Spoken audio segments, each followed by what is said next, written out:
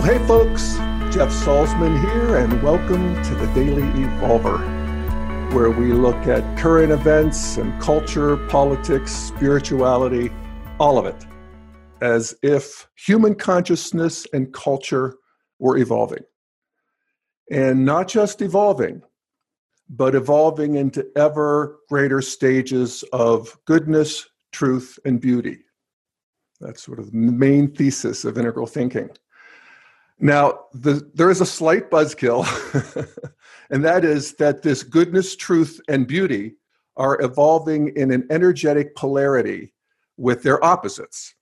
So goodness manifests in a certain kind of tension with badness, and truth evolves with untruth, and beauty manifests in a way that is in a dialectic opposition to ugliness. And that's a long story, but I just want to lay out that much of an integral worldview and an integral lens, because I want to use that lens to talk about something new that is manifesting in the world. And that is the phenomena of Jordan Peterson as an emergent public intellectual that is, really getting a lot of attention. And I got a lot of requests from people to talk about Jordan Peterson, to try to put him in an integral context. And I also assume that I will be having people watch this who coming in more from the Jordan Peterson side of the street and may not know much about integral. So I'm going to try to do both as best I can. So first, let me just start with just a quick sort of synopsis of who he is and why he is getting so much attention. First of all, he's a professor. He was a professor at Harvard. He's a professor at the University of Toronto in Canada. And his new home is really YouTube at this point, and also the publishing industry. He's written a new bestseller called 12 Rules for Life, An Antidote for Chaos, which is number one on bestseller lists across the developed world. I think it's up to 600,000 copies now. And at YouTube, his videos have attracted, I've heard estimates from 40 million to 200 million views, but a lot at any rate. And he has been commented on in all the magazines and the commentators and me now, and he's worthy. He's very interesting, and he's bringing on something really new that I think is evolutionarily potent. And I got to say that, he's hitting a nerve in the culture, and as evolutionaries, we're always interested in what's hitting a nerve in the culture. And I have to say that he's hit a nerve in me. I really like the guy. I feel like he's doing God's work, and he is a fighter. And that comes in handy when, so much of evolution is about how we fight our way forward. The other F word, our way forward too, but that's another story for another podcast. But he's a fighter. And I have to say, just to sort of cut to the chase, that I do think he's a sandwich or two short of an integral picnic, but that doesn't mean he's not contributing to cultural evolution, and maybe we can set him straight here. So anyway, what got Jordan Peterson launched, and let's remember that he was a virtual unknown a year and a half ago. It was September 2016, so whatever that is, 18, 19 months ago. And this is, Hillary and Trump coming down the wire in this election, and all the attention's there, when this, semi-obscure professor at University of Toronto publishes a YouTube of a lecture. He just videotaped his lecture, where he claimed that a newly passed law in Canada, which adds gender identity to the Civil Rights Code and makes it illegal to discriminate against transgendered people. And this new code includes a requirement to use non-binary pronouns when, with transgendered people. And in his video, he argued, in this lecture, he argued that this amounted to compelled speech, an infringement on his freedom of speech, and he refused to do it. And so I'm going to play just a taste of this particular YouTube, and where he sort of just explains the gist of his argument. Okay, so this is the scenario I've been running through my head. I can envision a student or a colleague insisting that I call them using gender-neutral pronouns, je, Z-H-E, or Z-H-E for you Americans, je or je, I think it is. I'm not doing that. I'm not doing that. I think it's manipulative. I don't recognize another person's right to determine what pronouns I use to address them. I won't do it. Now, again, I think that because of these new laws, that my decision might be illegal, and maybe it's even a decision of hate, but I'm not doing it. I think that those gender-neutral pronouns are politically motivated. I think they're connected to an entire underground apparatus of political motivations, radical left political motivations. And I think uttering those words makes me a tool of those motivations.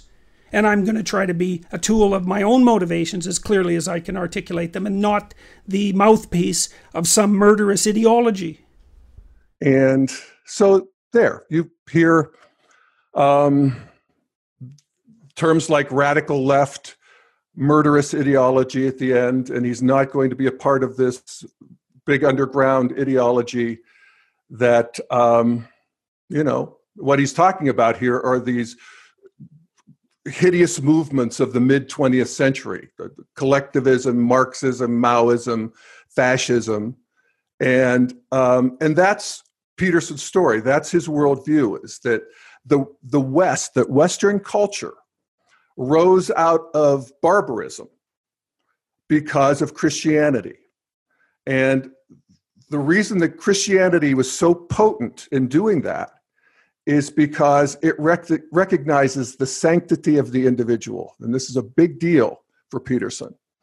And this idea of the individual, which is where all creativity and morality resides, that sets off this virtuous cycle that results in the triumph of Western culture in terms of all of the gifts of modernity, freedom, democracy, material wealth and decency, doubled lifespans, all of that good stuff. But that there's a double-edged sword here, and that as we lose our religion, which is what science and technology and modernity also does, it undermines religion. It tries to wring the superstition out of the system. That we're drawn then, because we're bereft of meaning, we're drawn to these great secular murderous ideologies of the 20th century, we just talked about, all of which are a disaster.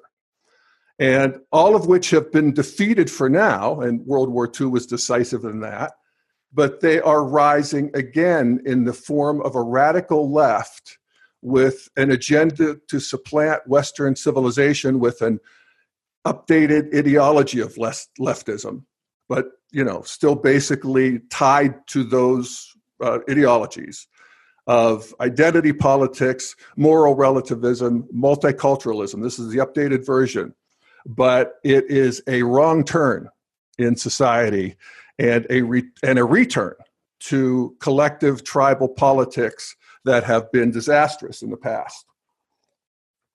So that's, in a nutshell, what Peterson sees. So here's the difference between what he sees and what integral sees.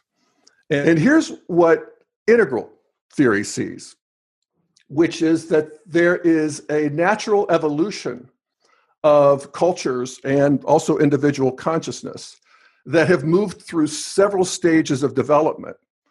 And there's three that are currently dominating the scene, particularly in the developed world, and they are all struggling for supremacy. And this is the culture war.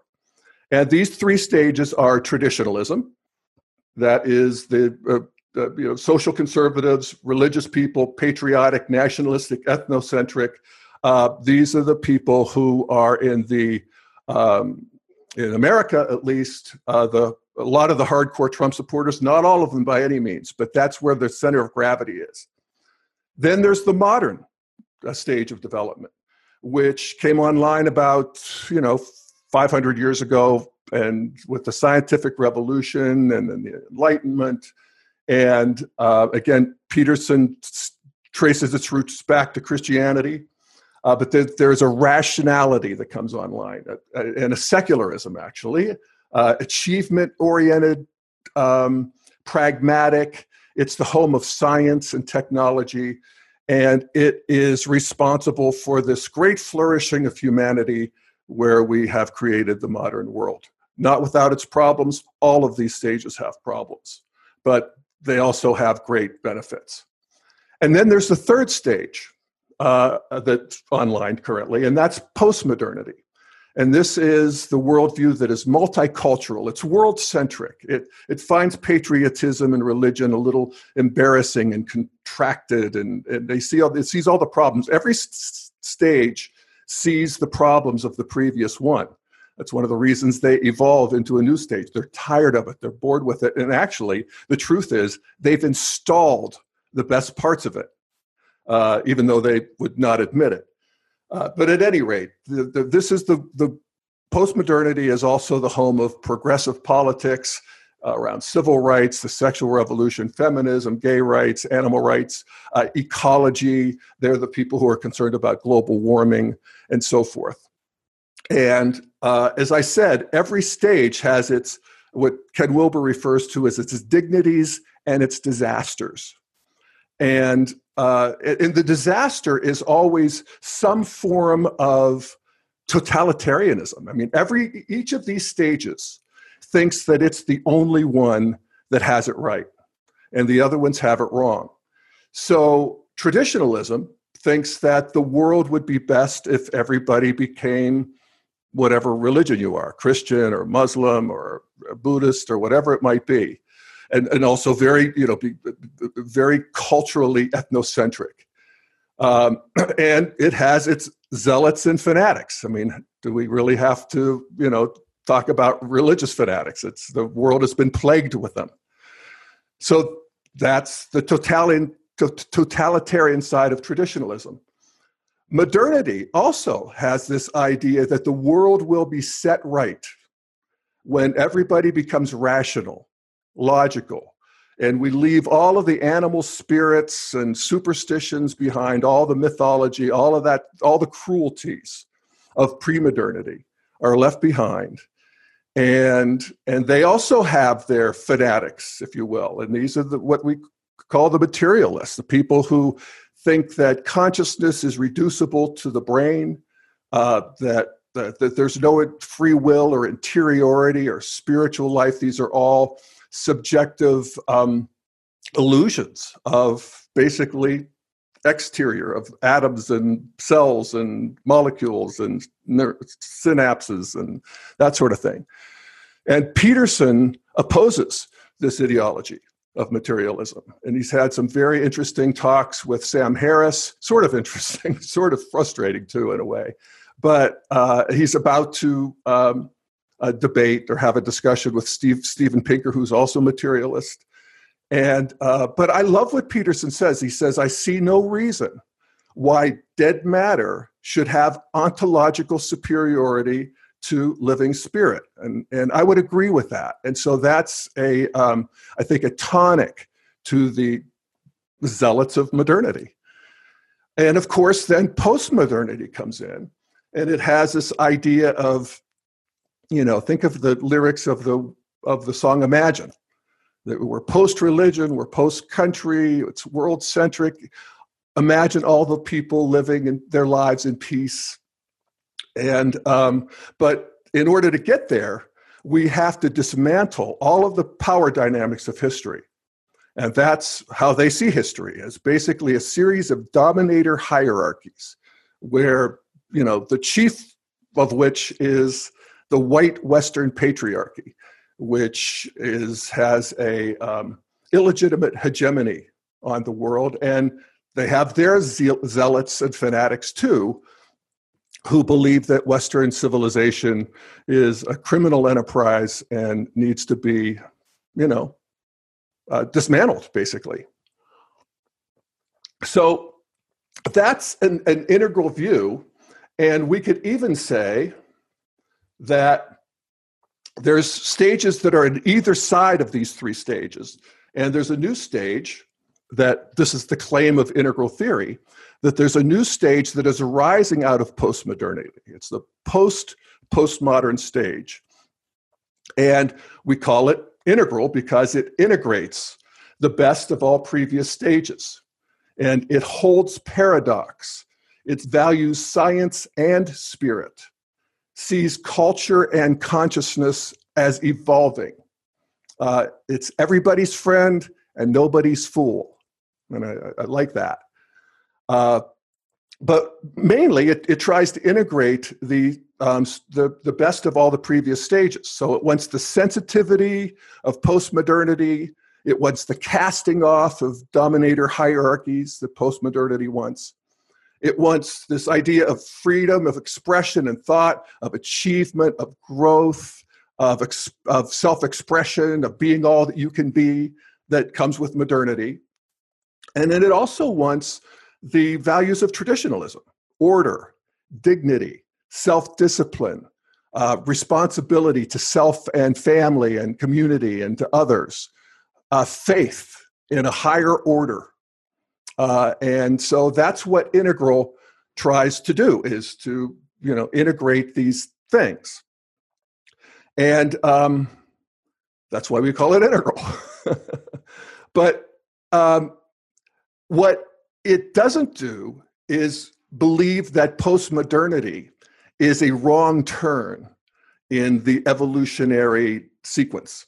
It believes that postmodernity is a appropriate and just as all previous stages, it is a radically different new stage of human development that has its amazing insights of, world centrism, post-ideological, the dismantling of these great narratives of history. And it also has its downside, where it wants to reduce everything into a flat, relative, meaningless, flatland is what we call it. At any rate, so that's the integral view. And so let's look and see, where does Jordan Peterson, where does he live in this schema of development? So we've already established that he is in opposition to postmodernity. The good side is he's opposed to the fanatics of postmodernity. The downside is that he has not differentiated that. So he has sort of a blanket opposition that gets very confusing to people, I think. By the way, postmodernity progressives hate him right back. They try to tar him with his worst adherents. These alt-right guys are sort of big on Peterson. They show up and protest his talks and all of that stuff, which all makes for, good YouTube. And he works it. He's not afraid. He's a fighter. They're fighters. And, from an integral point of view, we do recognize that evolution happens. Evolution is red in tooth and claw, as they say. And that's one of the ways we fight our way forward. But I would also point out that Jordan Peterson is actually de facto progressive postmodern himself, in an adequate way, at least. And here's a couple reasons I would say that. One is he's a psychologist, and psychology is a green science in a way. When we move into postmodernity, we get really interested in our own interiority. I was way more interested in my interiority than my parents were interested in theirs, for instance. And, the idea of the unconscious comes online. The Jungian archetypes, he's a big fan of Freud and Jung. He has a big download of all of this. So he's involved in it. Also, he is very sensitive. It's funny. He's very emotional, and he does these YouTubes where he cries. And I was going to show you one. There's this one letter to the world that he did over New Year's, and he can barely finish it because of his crying. And it was just felt a little maudlin. It's online. You can see it. I don't know. All those emotions make me nervous. But at any rate, I will note that modernists don't do that. Traditionalists do, but modernists don't. And so he has a sort of that sensitivity that, in postmodernity often is used to trump facts and arguments. Anyway, so he sees himself as being what he calls a classic liberal. And I'm going to play a little piece where he talks about that. And this is from a well-known interview that what is it? I see 2,800,000 views. This is a very seminal interview he had with Joe Rogan on the Joe Rogan Experience. And so I'm going to share that. And he's going to talk about his defense of the left. You might say, well, why is the left wing necessary? Let's put it that way. And then a subset of that would be, well, why is the left wing attractive? Well, the left wing is necessary because inequality does spiral out of control. And so there has to be a political voice for the dispossessed. And you don't want people to stack up at zero, where they can't play the game at all. It's a bad idea. Not only do you not, if people stack up at zero, they're too poor to get ahead at all, let's say. They're too poor to open a bank account. They're too poor to buy enough food. Like they're stuck at zero and they can't get out of it. It's a really bad scene because, first of all, that's a lot of suffering. And that's not so good. Second of all, well, at least in principle, a lot of those people might be, might have something to offer the world, or their children might. And you want to open up avenues of opportunity to them so that they can succeed, but so that everyone else can benefit from their success. So, and then the next thing is, well, if the inequality gets out of hand too much, then the whole society starts to destabilize, because if you get enough people stacked up at zero, especially young men, you get enough young men stacked up at zero, they think, oh, to hell with it, we'll just flip the whole board over and it'll settle in a new configuration and maybe we won't be stuck at zero in the new configuration. So it foments revolutionary thinking. So there's lots of reasons to be concerned about inequality. And so you need a voice on the left to say, look, we got to parameterize the tendency towards inequality so that it doesn't destabilize the entire society, so that everybody has an opportunity to advance. All right. So, that is a fundamentally green point of view. And it is in opposition to a certain kind of a modern point of view, which tends to the libertarian laissez-faire philosophy. He does make a case, and he's about to go into it, for the equality of opportunity, not outcome. And this is where he really moves into the modern world. So he's clearly has a foot in the modern world too. I mean, big time. He's in academia. He's a modern guy. But he is not for the equality of outcome, where the idea is if there isn't a certain representation of race and women in a particular profession, that is by definition a function of discrimination and oppression. It may be a function of preference. It may be a function of history. Modernity tries to basically ignore the interiority and just work with the exteriors of racism, opportunity, and so forth. So, that's a limit of modernity, but it's also its strength, because, when you're working just with what's measurable, there's a certain objectivity that comes online that helps to true up the system, and we actually want that. The other thing that is deeply modern in Jordan Peterson is his just deep commitment to free speech, and this idea that sovereignty lies in the heart and breast of every human being, and that's a big modern a realization, particularly over traditionalism, where the sovereignty lied in the king or queen. And so that is a modern insight. And he, you could see this, the whole thing that got him going was his rejection, his chafing against the controls on his thought and speech. And so, adequately postmodern, adequately modern. So where is he in the traditional scale? And this is where his heart is, in a way. Again, he rejects materialism.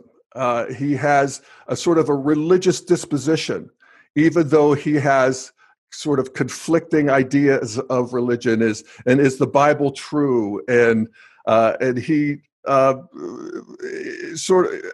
actually going to talk about his relationship with religion later on, and I'm going to do a part 2 to this. But this is part 1. And so I just want to say that he has sort of an ambivalence about religion in terms of it being true, that I think integral thinking would actually help him to integrate. But I don't want to get too far ahead of myself. But he is deeply tied and deeply at home and deeply seeing the need for classic traditional values to come back online, particularly for young people and particularly for young men. And you could really see this in his book, 12 Rules for Life, An Antidote for Chaos. That's the title of this book, 12 Rules for Life, An Antidote to Chaos. And you couldn't cram any more traditionalism into an 8-word title if you tried. Because that's really, if you look historically, that's what traditionalism does. And I'm going to share another screen here. And this is a more complete description of the stages of worldview evolution. And you can see that there's a stage before traditionalism that we call the warrior stage of development. There's actually a stage before that, tribal. There's a stage before that, archaic, just to sort of round it out. There's also a stage that goes beyond integral. And there's, presumably if evolution continues to continue, and why wouldn't it, there'll be many stages beyond integral. But we want to look at this warrior stage because what traditionalism does is it comes online in order to civilize the chaos of the previous stage. The warrior stage is egocentric. It oscillates between an indulgent indolence and a violent aggressiveness. So you can go either way. The idea is might is right. This is pre-truth in a way. This is pre-law. And, this is human history for most of human history before the great axial religions came online and basically civilized that by saying that, no, it's not might is right, it's right is right. And there is a transcendent right and there is a transcendent wrong, and you want to be on the right side of the street there and on God's side. So that traditionalism civilizes these chaotic impulses. And that's also true for us as individuals. And we see that happen in children. We move from the terrible twos and the terrible threes into a more civilized, worldview where we want to be Boy Scouts and Girl Scouts, and we want to be good boys and good girls. And that's great. It tends to have a recapitulation in teenage years where there's another sort of an outburst of the warrior as we're civilizing ourselves. And Peterson's thesis, and the thesis of a lot of people, is that a lot of young people have not had that traditional have not been civilized. So they have that indolence, they have that aggression, they have that sense of entitlement or egocentrism that is, has a lot of young people really stuck. And this is where Peterson is really doing God's work in giving these people a beautiful and powerful download of the values of traditionalism. And of course, as a result, he has a lot of support from the right. You had a positive column from Peggy Noonan and David Brooks, and here's one from Douglas Murray from The Spectator. And I think this gets to why the right loves him and why I think integralists should love him too, because this is a piece of the truth that the right has. And Murray writes, Peterson has made one of the most unpopular but vital realizations of our time, that we are creating a generation of men who, especially if they don't belong to any minority group, are without hope, foundation, or purpose. Everything in the culture insists that they are terrible, proto-rapists when they are not rapists, proto-racists when they are not racists, condemned for their privilege even when they are failures and their every success dismissed as undeserved.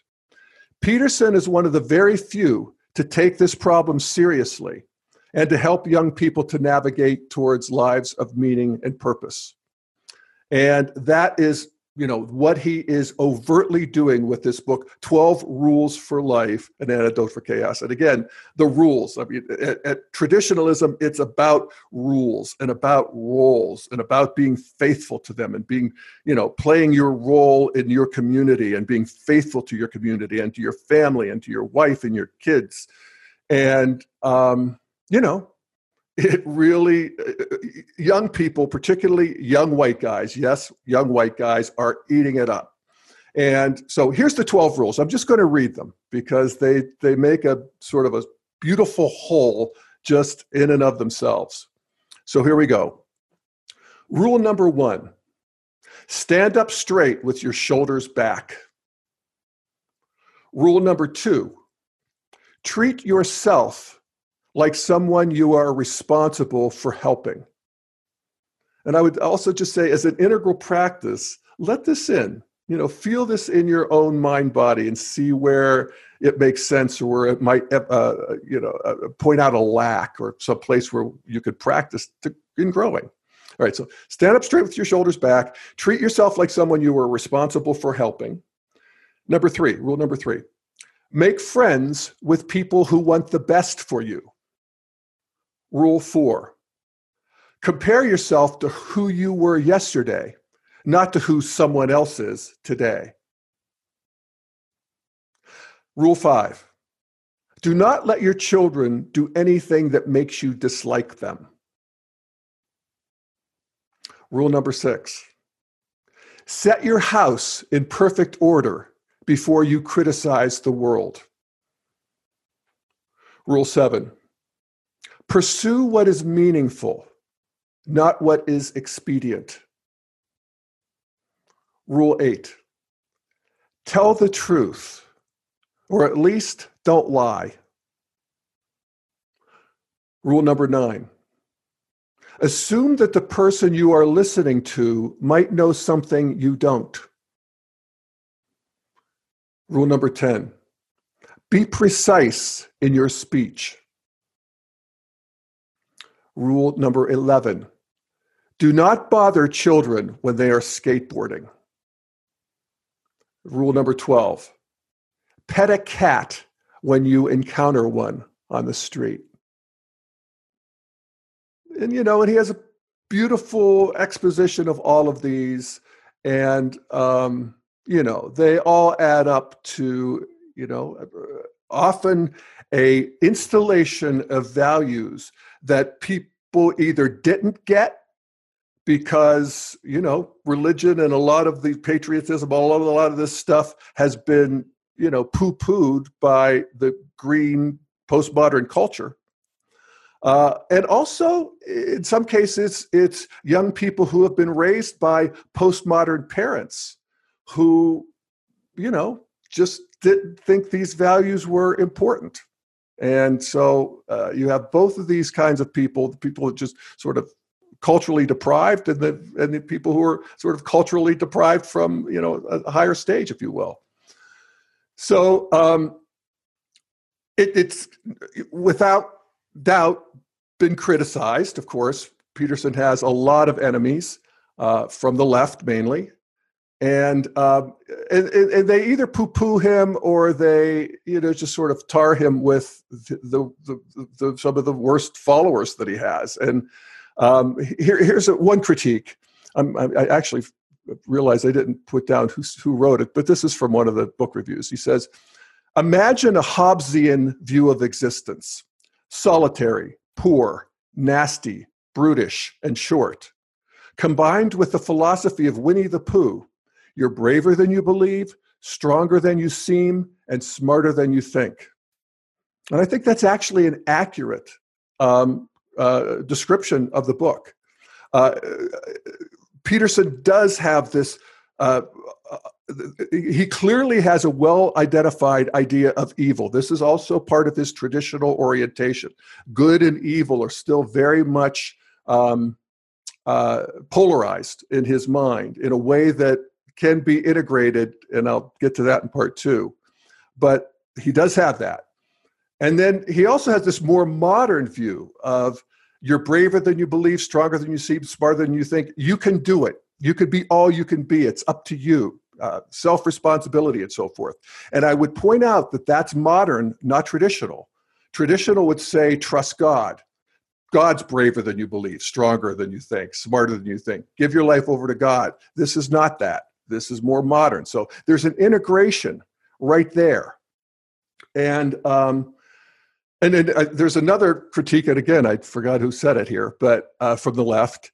And he wrote, I think it was a he, "Self-help is all well and good for getting one's life in shape." And he considers this a self-help book, which in a sense it is.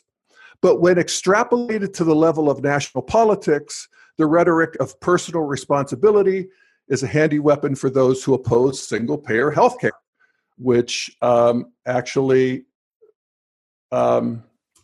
Peterson does not oppose. He has a very kind of complex view of healthcare. So at any rate, one of the things that Peterson defends himself with, particularly when he is considered to be the philosopher of the alt-right, is that he is actually bringing people back to the center from the alt-right. And here he is on a famous interview with Vice, where he talks about this. A lot of times you talk to these young men who are sort of flirting with far-right ideologies, and you try and bring them back. Like, what is that process like? How do you bring someone back from the far right? Tell them a better story. What is the better story? Grow the hell up. Take your place in the world. You've got something to contribute. Make a plan. Live as an individual. Stay away from the identity politics pathology. It's just an excuse for failing to live your life in a respectable and noble manner. It's a way better story than like go wave your idiot far-right flag at some rally with a bunch of pasty-faced morons. What kind of pathetic behavior is that? So it's time to grow the hell up. So that is the story he has to tell. And a lot of times this is the piece that they're actually missing. So Godspeed, Jordan Peterson, with that message to that audience.